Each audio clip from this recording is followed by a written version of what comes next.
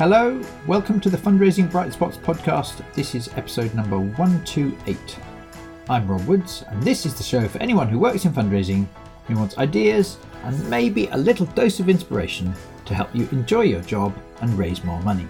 This time, we're exploring how charities can go about developing relationships with younger supporters. For example, people in their teens, 20s and early 30s. One example of a charity that's been giving some deliberate focus to better looking after younger supporters is UNICEF UK, and this has already been paying off. I was really pleased recently to get the chance to speak to Victoria Rowe, who is Senior Philanthropy Manager at UNICEF UK. In this, the first of two episodes with Victoria, we discuss why this is such a valuable opportunity for charities to look at, what her charity's approach is, and various insights to help other charities who want to improve in this area. It was a real pleasure talking to Victoria.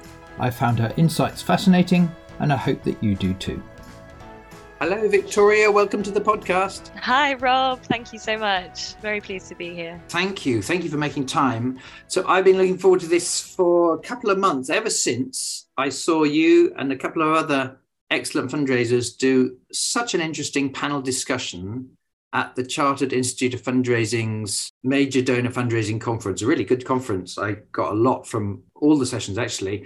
But in particular, I learned so much from that session you did recently at that conference. And I've been looking forward to inviting you onto the show so that we can share some of these insights with the listeners to the podcast. Just before we get into the content, what's your job title and what's the name of the charity you work for? Yeah, so I am a Senior Philanthropy Manager working at UNICEF UK. Great, thank you. So let's jump in.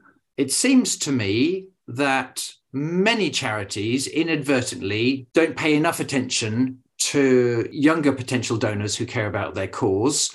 And a lot of their activity is focused on older ones in terms of major donors, but also other types of giving as well. And you and your colleagues on that panel were saying that this is really missing an opportunity, probably now more than ever before, to not take account of younger people who care is missing an opportunity. Do you want to set the scene? Yeah, absolutely. And, it was such a pleasure for me to be able to be a part of that panel and to meet some of the other fundraisers who are focusing on this area, whether that is in its entirety or sort of dipping their toe into it, because it was my entry point into fundraising, was looking at the next generational lens specifically.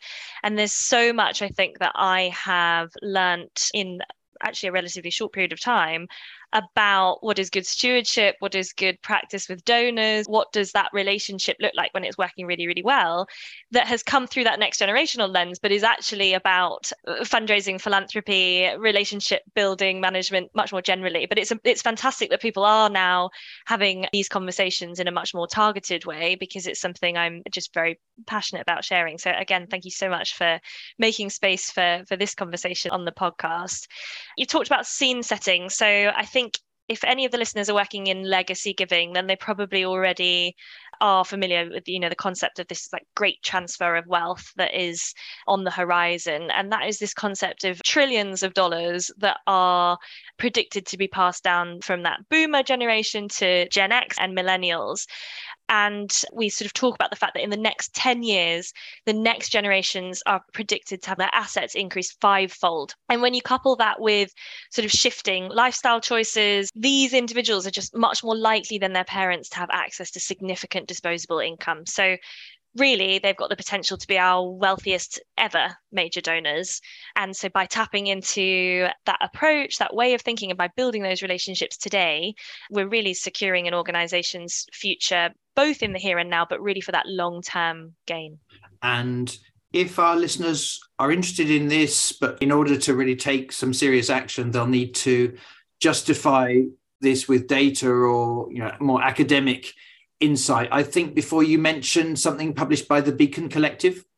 Yes, yeah. So there's a couple of pieces actually that they've done which I've found really interesting. There's one that they published in April 2021, which was the giving needs of the future wealthy. I think what's really nice about the Beacon Collective is that they pick out data, but then they also put some market insights in there. They've done some research with young philanthropists and are able to, I think there's even a sort of do's and don'ts guide with regards to terminology. It's really, really interesting and a great resource that I would recommend to anybody because it is presented in such a way that you can sort of, as I say, sort of dip your toe into it without feeling that this is going to form necessarily a huge strategy internally, but to start picking up on what those differences are.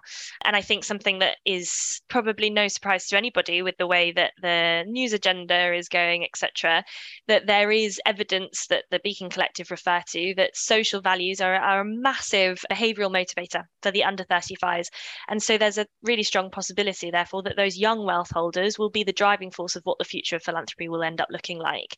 So it does seem like a unique opportunity to be creating a really positive giving experience with those individuals today so that those giving practices aren't necessarily put aside or forgotten about later in life for those individuals.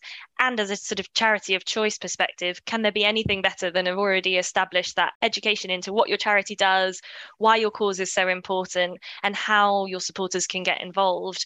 If that can be grasped now, it can only exponentially grow as that person's assets grow and as their sort of ability to create really significant impact grows. Yeah. This might seem a really silly question. Why are these generations about to become so much more wealthy compared to when wealth has been inherited in the past? It's a lot to do with the changing ways that people can become self-made philanthropists, the industries that these generations are working in. So with regards to tech, with regards to innovative finance, etc., these are trailblazing individuals who are really working at the cutting edge of those types of industries with regards to that sort of, as I said, that self-made wealth. It's also, I mentioned sort of lifestyle choices, but, there are individuals choosing perhaps not to have children, not to start families, to use their wealth in different ways. We might get into this later, but also the conversations that I'm having with these individuals is with much more of a lens of, why is philanthropy important in comparison to the public sector? What's the role of the private sector, etc.? Much more sort of targeted and quite direct with regards to why are we needed? Why is our wealth needed? How can we create impact? Yeah. And it's great to see that UNICEF has quite deliberately worked out a strategy and an approach to doing something about this and trying to communicate and build relationships with younger supporters. Top line, could you tell us what that approach is? What's it called? What kind of activity does it involve? Yeah, so I think approach is definitely the right terminology as opposed to perhaps strategy, which we can get into in a little bit as to why that's sort of becoming more and more apparent to me. But at UNICEF, we launched UNICEF Next Generation, and that is, very simply put, a path to engage the next generation of supporters with UNICEF's work. And so it's a global UNICEF offering. We are an international development charity. We do have presence, obviously, outside of the UK, which means that we are able to, in great circumstances such as this, operate much more on that sort of global scale, which I appreciate won't be relevant to everybody that's listening, but I hope through this conversation there are going to be some sort of areas of business, as it were, that come out that you can see are really transferable to lots of different setups, internal setups. But the way that UNICEF Next Generation works is that we are encouraging young leaders to pledge, yes, their financial resources, but also their time, their networks, their skills to our cause. Okay. And practically speaking, what might that look like if you're reaching out to a younger philanthropist? Yeah, so UNICEF Next Gen, we run ever so slightly differently in the different markets because it is dependent on the supporters that we're working with. So as I said, we're a global offering, but if I speak most predominantly about how we operate here in the UK. So the concept is that we're both a sort of low entry pledge program and a home for young philanthropy, which means lots of different things. And we can pick out some of that. But to start at that sort of low entry point, there we're talking about a direct debit that starts from just £20 a month. And that means that that individual has started to be looped into what we call sort of the next gen community. And they will be receiving from my team, they'll be receiving quarterly newsletters, which are very targeted to the audience of what we know about these supporters. And they contain advocacy actions, different ways to fundraise, sort of inspiration behind how to sort of kickstart that fundraising mentality. We invite these supporters to UNICEF briefings, whether that's virtual, in person, and really start to deepen their knowledge of our work, our priorities, the who we are, the what we do, and really what we need help with. And I think that's that piece that is so important, because by showing what our priorities are, by showing what our fundraising gaps are, we start to invite conversation of where do you fit into this? But it's that education piece that's needed first to be able to make sure that we are not wasting anyone's time. We're not having conversations that are not strategic for what the organization needs, what the supporter is looking for, etc. So I really put so much weight on the fact that this concept of having a way of sharing those learnings and those tidbits of information with our supporters is that jumping off point. Despite the fact that we're talking pledge program, that's the jumping off point for, someone wanting to make a significant gift too. That makes sense. And I think I wrote down when you gave the talk before that, for instance, there is also a global board of younger supporters. Yeah, absolutely. So we recognize that this group of supporters, I always refer to them as sort of global citizens, I think more so than ever before are less insular in terms of, this is a lot of people who've been educated globally, or, they've gone to school, university, etc., or they work in lots of different countries. Their families are based all over the world. And so this concept of maybe just looking at them within your own borders, it was missing a trick, definitely. And so it was in January of last year that we launched a global board. So we've got 11 countries represented within that board, and it is some of the most engaged, interesting, brilliant young leaders and business leaders that we're speaking with, working with in a committed way. So this isn't about that pledge program. It is very different, but the impact that they're able to leverage is hugely considerable. And as using Ukraine as an example, the Ukraine crisis unfortunately unfolded very quickly after the board had just formed, and we were absolutely gobsmacked by the passion and the commitment that they were able to demonstrate with us right away. And they actually mobilized over $4 million for our Ukraine efforts within just 3 weeks. And that was really the jumping off point for the board. So it's only really grown from there in terms of our relationship with them and how we're working together. Wow, that's an amazing achievement, isn't it? And I guess we'll never know, but had you not already started quite deliberately considering the interests and needs and background of those younger supporters, maybe some of those people who care about UNICEF would have given anyway. But it seems to me that segmenting, if we can use that word in this particular way, very definitely will have made a big difference to them being spoken to in a way that suited them, issues that they cared about to do with that appeal, and extra generosity being achieved. Yeah, absolutely. And I think it's that two-way conversation then, because it was also that they were able to suggest routes that maybe we didn't have access to. They published articles in outlets that we don't necessarily have access to. They spoke in investing circles within private networks, etc., that they in a way are already operating in, and that they welcomed us into. So that's that two-way piece is what I think is so meaningful about it, is that together we were sort of looking at what are the aims here and what is the impact we'd like to achieve, but the actual structure for it came from what are the nuances of the people that we're talking to, as opposed to sort of suggesting that it had to work in a certain way.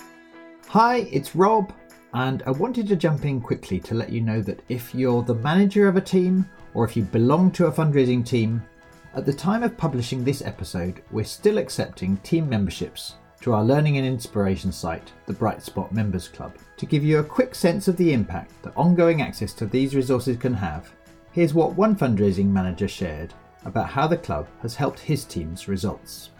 Hi, my name's Dan McNally, and I've been a Bright Spots Members Club for over a year now. And what I absolutely love about the club is the practical ability to translate Rob's amazing sessions out into real life field fundraising results. When I was at the British Heart Foundation, we created a workshop based on Rob's corporate fundraising bundles, and within 6 months, every single person who had gone on this workshop that we developed had managed to secure one of their Dream 10 corporate organisations. To find out more about all the live workshops and training bundles that you get access to through the club, go to brightspotmembersclub.co.uk/join. Or to find out about the valuable discounts available for teams, send me a message at events@brightspotfundraising.co.uk. Right now, let's get back to my conversation with Victoria. I guess that moves into one of the things I was most interested in talking about, which is things you've discovered that are important in working with younger supporters compared to older generations of supporters. And the truth is, good high-value fundraising, we do our utmost to work with the whole person, not just the cash they may want to give to help solve the problem. Of course, good fundraisers are trying to understand a donor of any age or a company or a legator and understand them and match back and offer them ways in addition to cash which help solve the problem. And yet, I sense you're implying that's even more important to get right with people, for instance, under 35, under 30s. Is that true? Absolutely spot on. And I think, when I referenced that at the beginning of our conversation, this concept of a lot of the learnings that we've taken on from working with next generational philanthropists have then definitely informed our approach more generally speaking, or opened our eyes to the fact that we can do that. And that is about cross collaboration between departments. So I think that concept, we talk about 360 value. So we're looking at the personal, the donor as a whole, as opposed to just their financial means. And so it's also their networks, their leverage, their influence, and really those unique experiences or viewpoints and value adds, if we would call them that can then, leverage significant impact.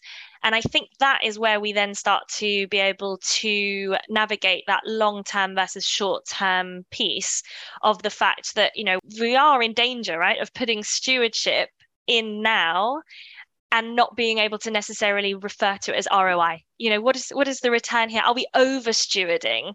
Which is a term that I have real difficulty with, because I completely appreciate that we're all working to bottom lines, and that we're all so busy that to be able to prioritize, of course, there have to be some of these terms come into play with regards to opportunities that we're able to work on, or donors who we're able to work more meaningfully with. But I think that concept of over stewarding needs a shift in terminology when you're looking at things like building a relationship today with somebody maybe whose wealth is going to really come into play in 5 to 6, 7, 8 years' time.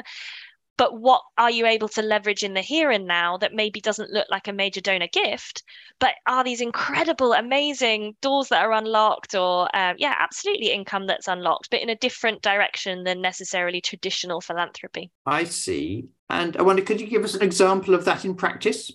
Yeah, absolutely. So last year we held a celebration for World Children's Day that was very much in conjunction with our Next Gen members, and that was held at a private members club in Knightsbridge.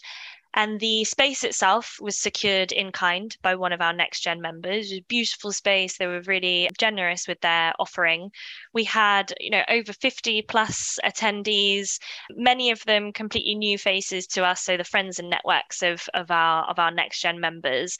And by working collaboratively on what this event would entail, we ended up fixing on a Q&A that was about UNICEF's work, that was with one of our emergency experts here at UNICEF, and the host was one of our members. So this idea really of the fact that there was this sort of peer-to-peer engagement right through the actual, where is it going to take place and what's it going to entail, but also the experience on the night, which is so much more than we can necessarily offer as charity staff talking about charity work.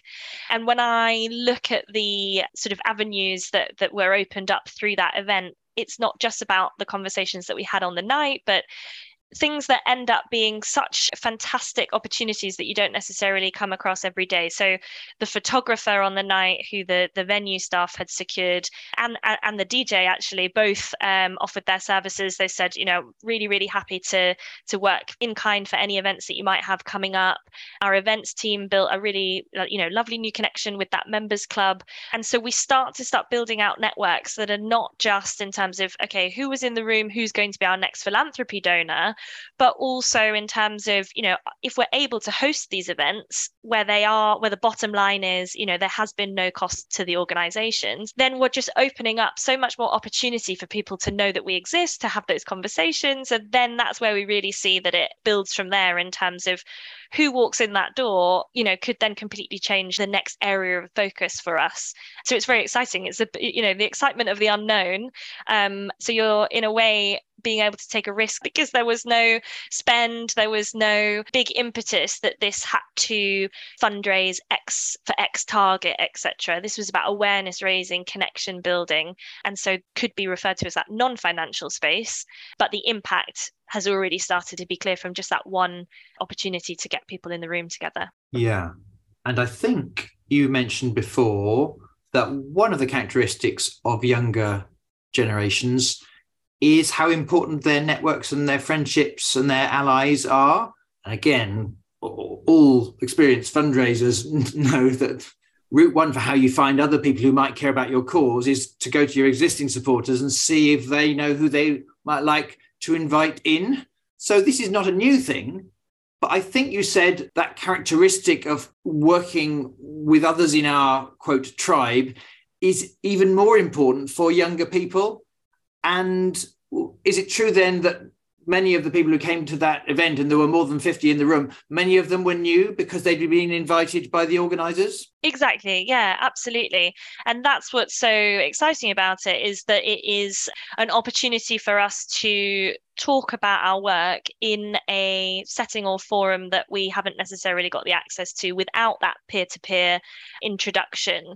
So to be able to have UNICEF's work being spoken about in this very beautiful members club, to be able to have quite a relaxed setting and for people to come to us with not necessarily a baseline of knowledge about UNICEF's work, we're just being able to, as I said, just put our hands up and say, we're here, we'd love to chat more. It's not about strong arming people into, sign up, become a member. That's not the concept, right? Because we're looking for people who we spark that passion in, we start to engage with, and our relationship can develop organically through those opportunities to just learn more about our work. So again, it comes back to that education piece of knowing what we do and why we think it's so important that we can continue doing that work. Yeah.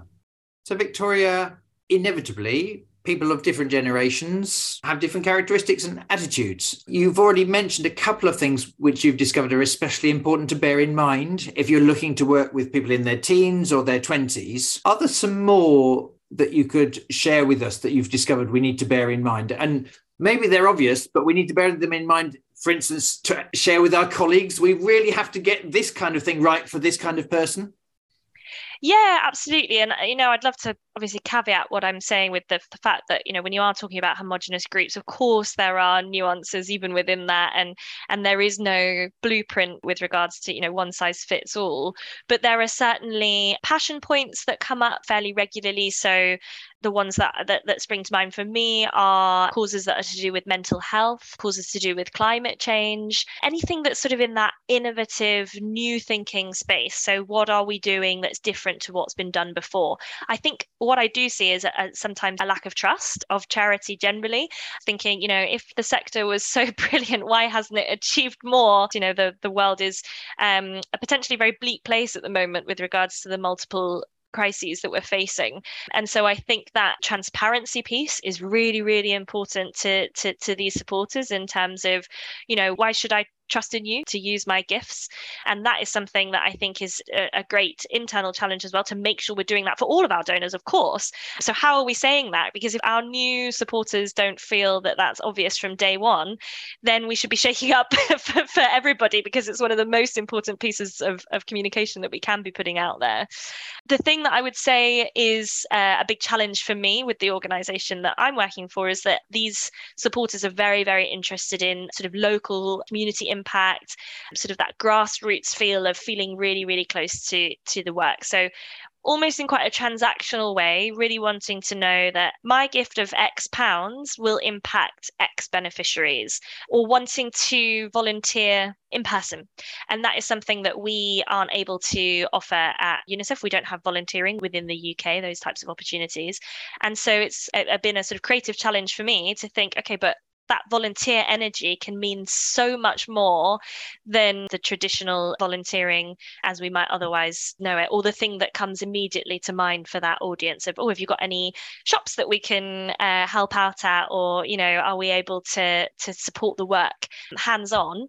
Well, that's really interesting, Victoria, because it's such a common challenge for many organisations to create those opportunities for people to help in ways other than primarily the financial donation. What kinds of things have you and your colleagues managed to create? I'm aware that, you know, we've looked at it within UNICEF UK or UNICEF globally within that next gen piece, is looking at something like special events. So do you already have an event board within your special events team? So could you have a next gen subset within that board, for example, that allows individuals to start to, yes, network with like-minded peers, but also start to get a sense of what does it entail to be on a board? What are the expectations? While at the same time, also, again, back to that mutually beneficial perspective of what would our younger generations attending the event, what would they like to see? What would be different for them as part of your usual annual gala? We've also looked at it more from the sort of communication side of using some of our members for market research on our next campaign. This concept that you've got something that you would like to test out, you know, there's probably different ways that your marketing team are already familiar with that they're very happy using.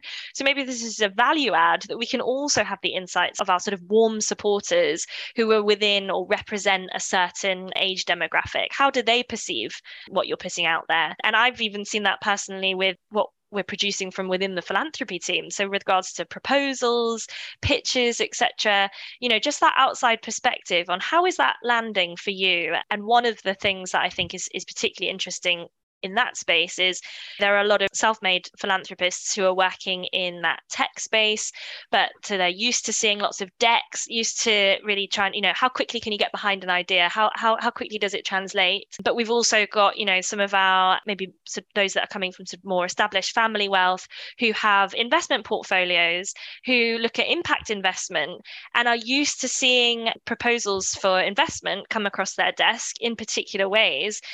Maybe we can align more with the ways that they're speaking about investment, ask for their help, you know, in terms of how do we make sure that our third sector jargon isn't just another barrier for them, but instead we can take some of their language on board to be able to spruce up the way that we're talking about, you know, investing in our charities work. And then, of course, there's, you know, challenge events, advocacy, even things like internal comms. Having some of your warm supporters come in and be able to talk to your staff is such an amazing link to be able to feel that both, as I said, it's at both sides of the mic, you know, we're talking to our warm supporters, but they're also being able to share their insights, their intel with us.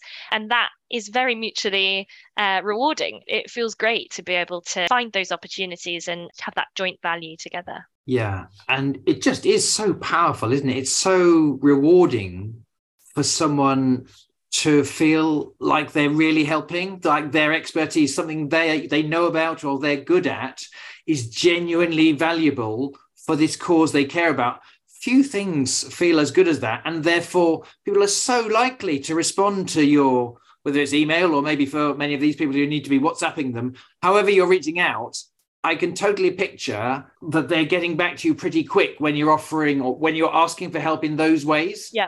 And then, of course, once they've been involved in those ways, it's really hard to get involved in that genuinely meaningful project and not feel somewhat closer to this mission that we're involved in.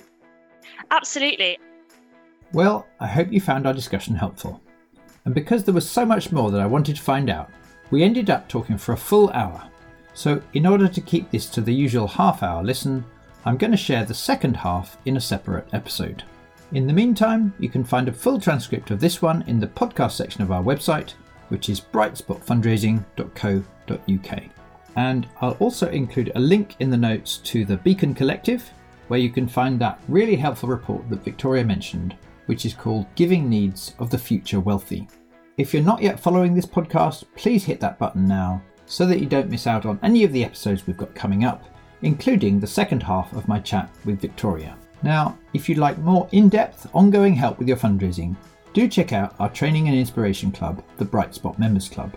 There are now more than 350 fundraisers in the club who get 24/7 access to a whole library of my best training films, as well as live training sessions every week. To find out more, go to brightspotmembersclub.co.uk/join. Or if you're a manager and you'd like to find out about team discounts for the club, do send me a message via the Bright Spot fundraising website. Just before we finish, I'd like to ask a favour, which is if you enjoyed today's episode and you think it would help other people, then please take a moment to share it with your team or on social media. I really appreciate your help getting these ideas out to help as many charities as possible.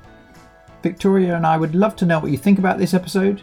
You can get in touch or tag us on LinkedIn, and on Twitter, I am @woods_Rob. Thank you so much for listening today. Best of luck with your fundraising, and I look forward to sharing more Bright Spot insights with you very soon.